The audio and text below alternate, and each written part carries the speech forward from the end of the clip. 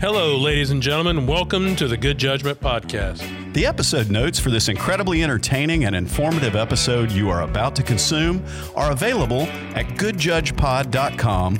That's goodjudgepod.com. Hello, everybody, and welcome back to the Good Judgment Podcast. I'm Wade Padgett. And I am Tain. You know, in every episode, we ask listeners to suggest podcast topics, and we have been very fortunate, Tain, to have received some great topics, those being suggested over the years. We've had some we've been able to use and some that we're currently working on. Yeah, thank goodness for those suggestions, too, because we're not that creative. But today's topic was suggested by Judge Quinn Casper from my stomping grounds, Cobb County. So shout out, Judge Casper. So today we are going to discuss the topic of bonds and bond conditions. Yeah. Not to be confused with James Bond. James Bond. Shaken, not stirred. You do that pretty good. Thanks, I gotta man. say. I like that. The topic of bonds and bond conditions frequently get attention from media outlets and other groups who have an interest in court proceedings and who completely misunderstand what a bond is or how it comes about. So without any further ado, let's get to it. Bond, James Bond. Anyway, go ahead. As judges and lawyers, we know certain things that the average citizen doesn't know, Tain. Yes, we do. We take it for granted that they all know and understand some of the jargon that we use in the criminal justice system. There's really nowhere else in the law that there are more acronyms and shortcuts and inside baseball phrases than in criminal law. Perhaps in the military. That's the only place I've ever seen that. But, you know, assumptions that we have lead to miscommunications, and we're not about that life here on the Good Judgment Podcast. You have never sound whiter than when you said, we're not about that life. We're not about that life here, right? So, for example, I have been asked about a dozen times about the difference between bond and bail. Have you been asked that, like at a thing with non-lawyers? Yeah, well, around the dinner table. There. So from our perspective, there really isn't any difference. No, if you were being technical, I think you could probably say that bond orders set the conditions of being released from pretrial confinement, whereas bail represents the money or other collateral that is being posted. Maybe, if you're really trying to find a difference, maybe you could say bail is the money or the thing being posted.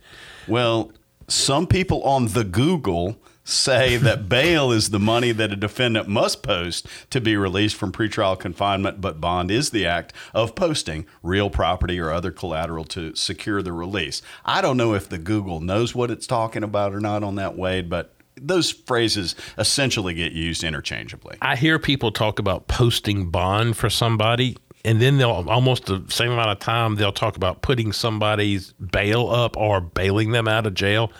I don't think there's a meaningful difference between the terms. And for the purposes of this episode, Tain, there's just not. We're going to use them interchangeably. Hey, bail me out here, Wade. There's another misconception that bears discussion before moving forward. What's the actual purpose of bail?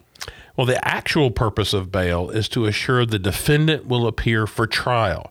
Contrary to what some people mistakenly believe, bail is not intended to punish anybody who has been charged with a crime, even if it is a heinous crime. Yeah, because, we've got that silly innocent until proven guilty thought in our Constitution there. So you don't punish people just because they got charged. Yeah, right? That perception is just wrong. And I think that there are people who criticize judges.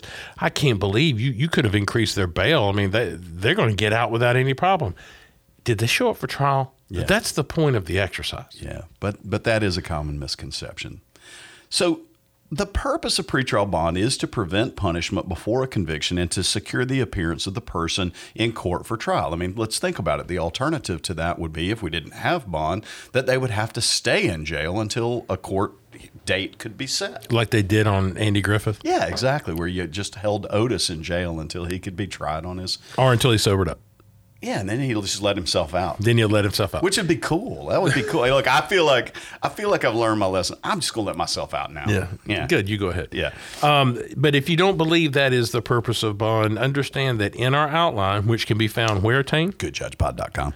you can find the case law that reaffirms that that is, in fact, the purpose of bail is to assure appearance at trial. It would be both irresponsible and foolish, Tain, to tell people that the seriousness of the crime we're talking about has no impact on our decisions on bail. That would be ridiculous. Of course it does. Why are you calling me out on that?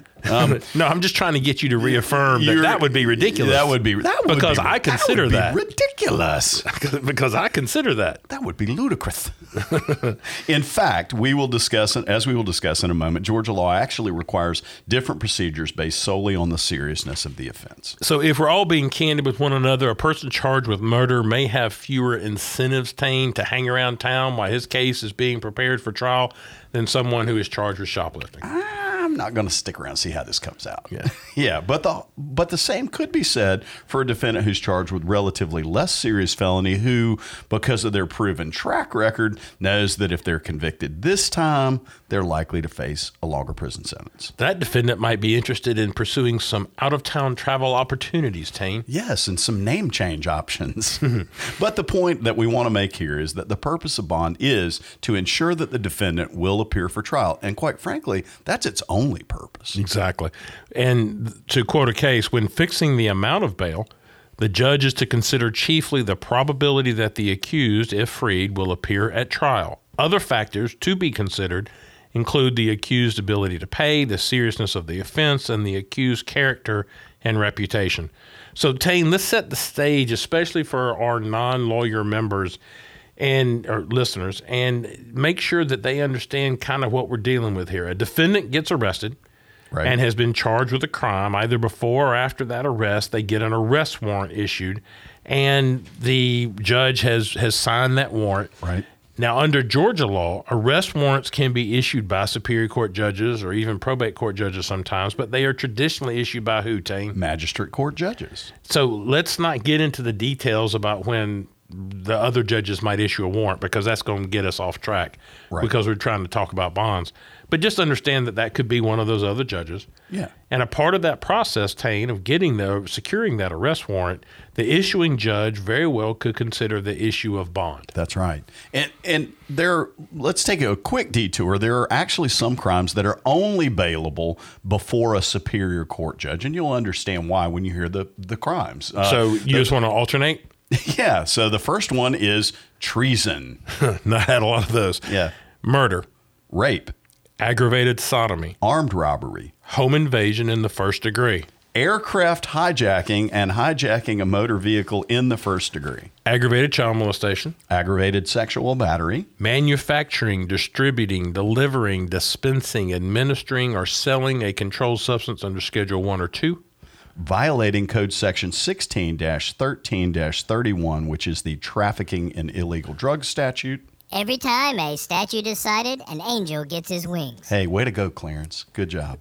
Kidnapping, arson, aggravated assault, or burglary in any degree if the person at the time of that kidnapping, arson, aggravated assault, or burglary in any degree had previously been convicted of, was on probation or parole with respect to, or was on bail for any of those same offenses, or any of the offenses listed that we've listed so far.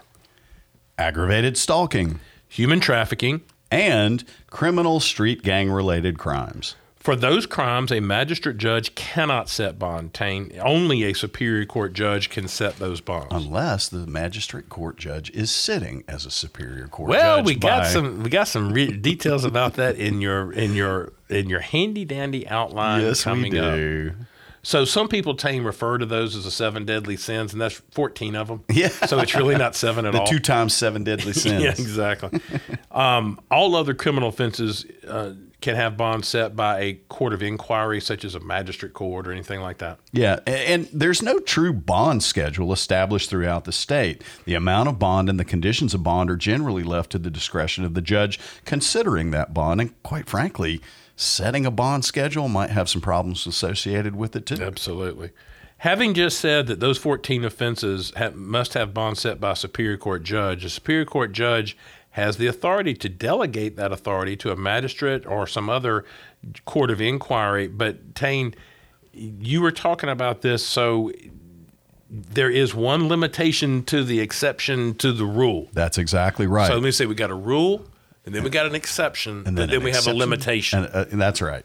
And the limitation is this. Authority cannot be delegated to a court of inquiry to set bond where the maximum penalty is death or life in prison. So your major offenses like murder. Yeah. Any delegation under the statute can only be for 1 year, Tain. You can renew them annually if you wanted to, but you've got to do it on a year-by-year basis, and that delegation can't be permanent. Right.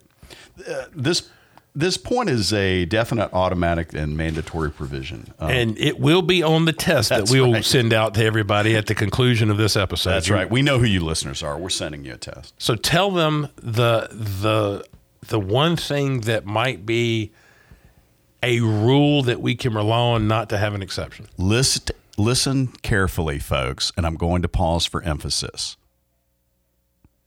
All people charged with a misdemeanor are entitled to bond. The judge simply cannot refuse to set a bond on a misdemeanor. It doesn't matter if this case involves a person with prior convictions. All people charged with misdemeanors are entitled to bond. So in our running hypothetical, the defendant before the court is charged with a felony. All misdemeanors get a bond. And the judge is conducting the bond hearing. So they turn to OCGA 17-6-1. Every time a statute is cited, an angel gets his wings. And we are not going to read you that because reading law during a podcast is not awesome. But understand that basically it says that the court is authorized to release a person on bail if the court finds either 1, the person poses no significant risk of fleeing, 2, poses no significant risk to committing crimes or to property in the community, 3, poses no significant risk of committing a felony pending trial, and then finally 4, poses no significant risk of intimidating witnesses or otherwise obstructing the administration of justice. Now, this is where we get to one of those things that Wade and I like to refer to as the Feeblefester rule, where people like to throw around case names that you have no idea what they're talking about. One of those here is... Tain witnessed that with me. Oh, yeah. Somebody in was it an NJO? Yeah, I think it was an NJO. They said, what about the Ayala factors? Ayala factors. I'm like, the hell's the Ayala factors? I saw the look on Wade's face, and I said, Wade, it's the same as Feeblefester. And I was like, but what does it mean? And he goes, oh, you mean the statute? Yeah. So there is a case. And we're going to talk about it in a minute. Yeah, we're going to talk about it in a minute. But people will throw that out as the Ayala factors, and it's the same. Anyway, go ahead. Wade. One day we'll have to tell the whole Feeblefester story and all of our other ridiculous stories. So when a person is arrested, Tain, he has a right to have a bond set if the case has not been heard by the grand jury within 90 days from the commencement of their confinement. And all the citations are in the law. Right. Where the death penalty is being sought, the state can actually apply for one extension of 90 days max. But once the person has been in confinement for 90 days, that statute mandates that the court set bond. Now, it doesn't mandate that the court set a low bond or a particular bond, but it does require that a bond be set. Well, and I'm going to tell you, and during COVID, it was a big deal. Yeah, it was. This is a little tip for you judges out there. When I got put in that box by the prosecution, where I had to issue a bond on a case that I otherwise absolutely would not have issued a bond, that was made very clear on the record. You mean who put you in that box? Yeah, that I wouldn't have issued, that would not have been a case in which I would have issued a bond other than the requirements of law that I had to. I agree. Folks, we'll be right back after this pause for station identification. Folks, this is Wade and Tain. You're listening to the Good Judgment Podcast on the World Wide Web or wherever else you listen to these things. As always, you can find outlines for these podcast episodes as well as any supplemental materials on our website, which is goodjudgepod.com. We'd love to have your feedback about the podcast, and we get that at our email, goodjudgepod@gmail.com. And we're always looking for suggested podcast topics. Please feel free to submit your suggestions to us at goodjudgepod@gmail.com. Operators are standing by. And remember, if you like what you're hearing, don't forget to like us and follow us on your favorite podcast platform. And tell your friends. It's how we get to grow our listenership. Thanks. And now back to our studio audience. Some people argue that defendants are entitled to bond as a matter of right, unless the state proves they should not be granted bond. Now, we may be doing semantics here, Tain, Right. but I think that there's a quote that on this particular case, it simply says the defendant contends that he is not indicted for one of the offenses set forth in the first part of 1761. The bail provisions of the law don't apply to his case, and he is entitled to bond or bail as a matter of right. And literally the court said he is wrong, period. Reading law during a podcast is not awesome. Unless it's a it's a 3-word sentence where they say he is wrong. That's the greatest wrong, thing. Yeah. Basically, as you read the rest of that quote, it says, misdemeanors are entitled to bond as a matter of right, but all other cases are on the statutory standard. That's right. So Now- remember, Tain, Remember. isn't that a song from Earth, Wind, and Fire? Do you remember? No, Yeah, go that ahead. song. A court is authorized to release a person on bail if the court finds that the person, quote, poses none of those 4 risks we've talked about. The defendant, now this is semantics and this may drive everybody crazy, but bear with me. The defendant has the burden of producing evidence that he does not pose those risks set forth in the statute. The state has the burden of persuasion to establish that the defendant is not entitled to pretrial release. Yeah, and that only comes into play for one thing to me. Who goes first at the hearing on bond? Yeah, exactly. So, Tain, we have it as promised. Tell people about the Ayala factor. Yeah, so Wade once had a lawyer argue something about Ayala factors, as we said, and he was like, I like everybody in the world knows Ayala, like Miranda or Batson or something, and so Practice point for lawyers: we don't all use the same shorthand across the state. That's right, but the case Embarrassing judge, not awesome. not awesome. But the case is important. In Ayala, the Supreme Court of Georgia established that the defendant has the burden of production because he or she is in the best position to produce evidence about the defendant's ties to the community, etc. However, the defendant meets that burden of production. Once he does, then the prosecution has the burden of persuasion to establish that the defendant is not entitled to pretrial release on bond. Now, Tain, let me ask you this. This is something we didn't talk about. Does your brain, whenever you hear about burden of production, burden of persuasion, does your brain automatically say, what's the standard? What's the standard? Of course. So there is no evidentiary standard applicable to bond hearings. It doesn't say preponderance. It doesn't say clear and convincing. It doesn't say beyond reasonable doubt, or any of the typical standards that we are all simply accustomed to sort of ask about and know what they mean. Yeah. We can't quantify them, especially if we're trying to tell it to a jury, but there are just no cases on that point. I know it when I see it. It's that kind of standard like the Supreme Court does. Pornography. Yeah, but there is an interesting quote from a case that's cited in our outline, which is the granting or denial of bail will not be set aside unless there is a manifest and flagrant abuse of discretion, which basically indicates that the trial court has abundant discretion in setting bond. And in fact, it's a pretty high appellate standard. I'm not sure that's one I've seen in really any other case. Yeah, I mean, manifest and flagrant abuse of discretion. I don't think I've ever seen that before. No. So let's talk about conditional bonds. Now, these again were really, really important during COVID. When we Yes. had jails filling up, we couldn't try cases, we couldn't come to court, and conditional bonds became even more relevant. Absolutely. Judges can establish conditions of bond that are rationally related to the crime charged, and whether you're calling that a conditional bond or not, that's up to you. But for example, if there is a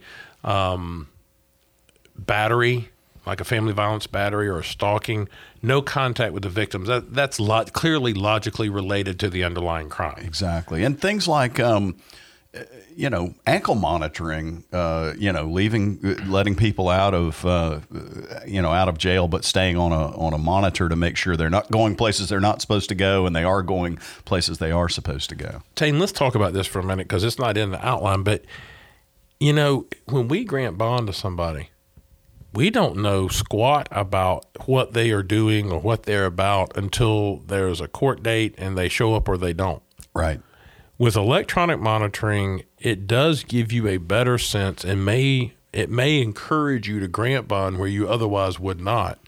True. Because you have some sense of what's going on with this particular defendant. That is true. And a lot of times it would be suggested by the defendant's counsel as a way of assuring the court that if this person is let out, you have a higher level of scrutiny. The problem with electronic monitoring, from my perspective, is how expensive it is. The prices seem to be coming down on it. It's no knock on the companies that provide that service. It's a great service, but not everyone can afford it, and so it causes a disproportionate ability of some people to get out on bond with a higher level of monitoring. And I'll tell you, some circuits have worked through that they are going to use county dollars to pay for it if they really think it's necessary. And we're going to talk a little bit about some of the cases where that really might be helpful to consider. Just understand that there's a whole separate code section, one of these .1 code sections, that authorize the electronic the electronic use of conditional bond. Right. During COVID, again, we were setting bonds in cases we would not otherwise set because we had that capability, and I think that has sort of continued. Now, I want you to be aware of something that I don't know that you know about. Okay. There's some new technology being employed by some courts that don't involve where they put that chip in your neck. That's illegal. Do you know that's actually in the statute that you can't put it under the skin? It is. Anyway, like somebody would do that. Like, Elon Matrix. Musk has suggested that was okay. There is some new technology being employed by courts that use electronic monitoring, but they don't use the ankle monitors. They allow the defendant's own cell phone, smartphone, whatever, to be monitored, and it requires facial recognition on demand. The thing about this is it authorizes you as the judge to geo-fence somebody or to, when they go out of bounds, it actively notifies you. You know the phone's out of bounds. You demand a facial recognition right now. They don't give you a facial recognition. Now you can go find them. And you're going to be able to find their phone because you have this app downloaded on the phone that can't be taken away. It's like my Find My Friends app. I can just go find all my friends out there who are on electronic Find My monitoring. Friends, they can opt out, right? You can opt out of this. But anyway. Right. Well, you can if you throw your phone in the river. Then you don't have your phone. Anyway, the one thing we want you to understand is that this is not something we are advocating. Right. We have put some citations to some cases that offer that. Yeah. But we're not endorsing anybody. We don't want anybody to think we're trying to endorse. We just know of some stuff. You can go down the rabbit hole. We're just giving you a place to start. Absolutely. When I allow for a conditional release, and I call it EM, electronic monitoring, again with the acronyms. When I authorize EM, the bond amount that I set that they actually have to post is usually very small, maybe even OR, because I'm not really worried about the financial incentives to come. But I am kind of like you, aware that there's a significant cost to EM. So one of the things that I'm going to attach to this outline, and when I don't attach it, one of you will call me and remind me. I know is our conditional bond form that we use in the Columbia Circuit that I originally wrote as a part of the Augusta Circuit.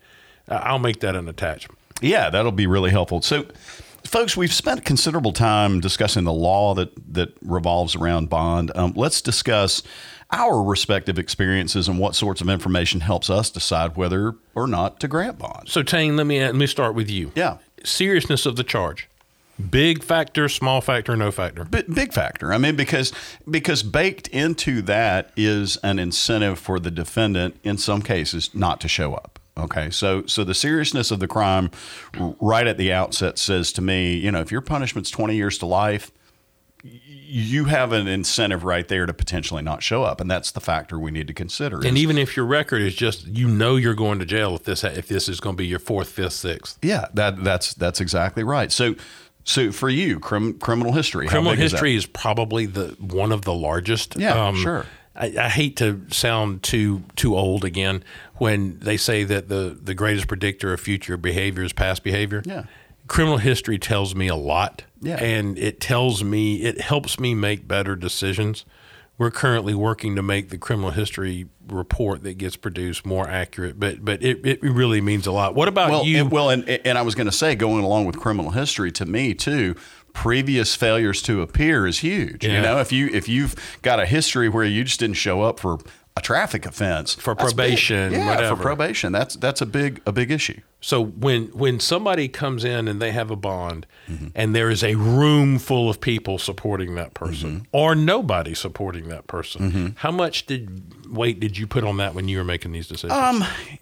I think it was a factor. I don't think it was way at the top for me, because we have seen time and time again people with some of the best families and best family support in the world making really bad decisions and doing dumb things and running away. I'll tell you what was a factor for me in some cases too, is if they had family who lived in other places, maybe other places in the United States or other places outside the United States that they might have a place to go to if I let them out on bond. How often did you do something with the passport as a condition of bond? Not very often, because it was very difficult. I mean, who's going to keep it? And how are we going to, are you going to make probation hang on to it? They're going to be your real friend for life about that. Or the lawyer, Yeah, I mean, that's a tough condition. So no, I just didn't really play that game very much. What about if the person was headed to rehab? What if they said, Judge, if you release him on bond today, he's going to go directly into an inpatient program at XYZ? So there are very few things that encourage conversion to religion or willingness to go to rehab like criminal charges. Isn't that the truth? And I have always taken the position, you can go to rehab when you get out of prison. Feel free to go to rehab if you think that's still important for you. But you had 900 zillion opportunities to go to rehab before today. I'm glad that this is a crisis point. Now, I will tell you, and I'm being a little facetious, but I'm not being real facetious. If it appears to me the defendant wants to go to rehab, and we're not doing the whole you can take a horse to water, but you can't make them drink thing, I'm listening. If the mama wants them to, or the daddy wants them to, or they've paid for this rehab facility, and you can tell this defendant's been sitting there if the defendant's been there a minute so that he can get sober and clean, that helps my determination too. Yeah, I agree with you on that. I was probably more lenient than you were on that. I was always about, especially if the person had never been to rehab, giving them an opportunity to either sink or swim in rehab. I mean, it's... Some of that probably goes back to your success in the drug court arena. It does. I mean, my experience is there. But my feeling about that was, look, if the other factors are present that say that I could let them out on bond, if they are willing to go to an inpatient rehab in particular, directly, as you said, out of jail after they've had a chance to sober up or get straight, I was willing to give them a chance. We're going to pick them back up, same as if they violate probation for some other reason, if they bounce out of rehab after 2 days, So we talked about other things like medical conditions where the defendant has a significant medical situation. I'm going to tell you, a lot of pregnant women have gotten out of jail on bond in my jurisdiction, so that they weren't subject to all of the potential people on health dialysis. issues. Or, exactly. That kind of stuff. Yeah, major, cancers and all those sorts of things. And how much do the facts of the case impact you? The underlying case. In some situations where, you've got really violent conduct toward a particular victim, sexual cases, aggravated assault among spouses and people like that, the facts made a difference. Either whether I granted bond or certainly what the conditions of the bond would be. What about the other way, where, yes, it's a murder, but it appears to have been a mutual combat situation where there are not mitigating, but factors that don't look like this was a premeditated stalking murder. It looked like a bar fight. Well, and that's just it. I mean, that's why earlier I said, you don't need to have a bond schedule that X crime gets X bond, because the facts of the particular case in front of you and the particular defendant in front of you are what you're supposed to weigh. And he really should wait. I mean, it's not just giving lip service to a statute. No, that's what I'm saying. I mean, that is what you really ought to be looking at. So this episode's run a little longer than we anticipated, so we're gonna sort of wrap that up. We'll leave appeal bonds and probation revocation bonds and all that for another day. Just understand that bond conditions cannot be modified. You can't add to them. You can't add conditions that are more restrictive unless you give that defendant a hearing. Right. The mere fact that they got arrested, you have to have a hearing to see if they got arrested. That may sound like a stupid hearing, but you've got to have the hearing. You have to due process demands. If you're going to restrict this person any more than you already have, you have to have them give them a chance to be heard, right? Yes. And this episode ran long, but man, it was a good episode. I know. We really killed it on this one. I mean, really good. So that's all for our episode dealing with bonds and bond conditions that we really killed. So don't forget, there are some offenses which require a superior court judge to set the bond. But bond is not a matter of right. The defendant has the opportunity to establish that he or she is entitled to bond. Under the Ayala factors. But the burden of persuasion always falls upon the prosecutor. And remember, there's no particular standard of determination that you have to use in that. This outline's full of statutory and case citations. That outline can be found at goodjudgepod.com. And reach out to us at goodjudgepod@gmail.com with all of your podcast topic ideas. Before you turn the page, these things that we're doing at the end of podcasts, let's make sure everybody understands. I write them. Yes. You've never seen them. I never see them. So you don't know if they're funny, serious, whatever. They're never serious. So we're going to turn the page. They're like the endings to all the Marvel movies, where if you watch the whole credits, then you get the little kicker at the end. So, all right, I'm turning the page, Wade. I'm Wade Padgett. And I'm Tain Kell.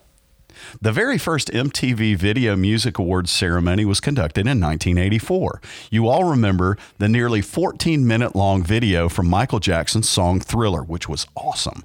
Vincent Price, all of the ghouls and goblins, you remember all of that. But the video for Thriller did not win Video of the Year that year.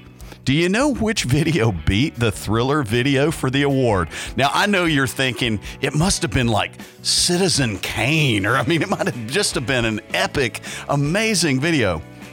It was The Cars. You might think I'm crazy, which I'm just going to be honest with you. It is a terrible video. And that beat Thriller. So you might think I'm crazy, Wade, but all I want is you. Thank you for listening to the Good Judgment Podcast. We try to give you actionable information in a format that does not make you want to jump in the creek. Two thoughts on that. One, some topics allow us to have a little more room to have fun. But number two, if we failed you, we'll do our best to do it better next time. We know that you have lots of choices, and we're honored that you chose to spend this time with us. We're kind of amazed, to be totally honest. This podcast began as a project that was initially the brainchild of Doug Ashworth, the former executive director of ICJE. Thanks and appreciation to Mr. Hinneberger and the entire University of Georgia College of Law. Thanks to Mr. Stephen Turner and his company, Turner Up Media, who helped to edit out some of our stupidity and awkwardness, but hey, nobody can get it all.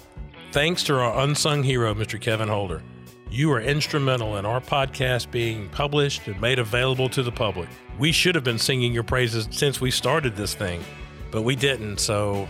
Wade and I are eternally grateful to the Council of Superior Court Judges who allow us to lead new judge orientation for the Superior Court judges across Georgia. Tain and I are also very grateful to the State Justice Institute, who have been instrumental in our success in that they have provided grants to help us get this product to you. You know these are our opinions and do not reflect the opinions of ICJE, CSCJ, SJI, or the University of Georgia College of Law, or anyone else for that matter. Contact us at goodjudgepod@gmail.com for any praise. Contact somebody else for any complaints. But seriously, we would love your feedback, both good and bad. Send any comments to goodjudgepod@gmail.com. But seriously, send the bad comments to Wade. Visit our website, goodjudgepod.com, for all of our episode outlines and more details about our podcast. Some of you send emails asking for copies of these outlines. These outlines are available 24/7, 365 at the website, goodjudgepod.com. You can upload them, download them, or otherwise use them as you wish and on your schedule. Once again, I'm Wade Padgett. And as always, I'm Tain Kell. Thanks for listening.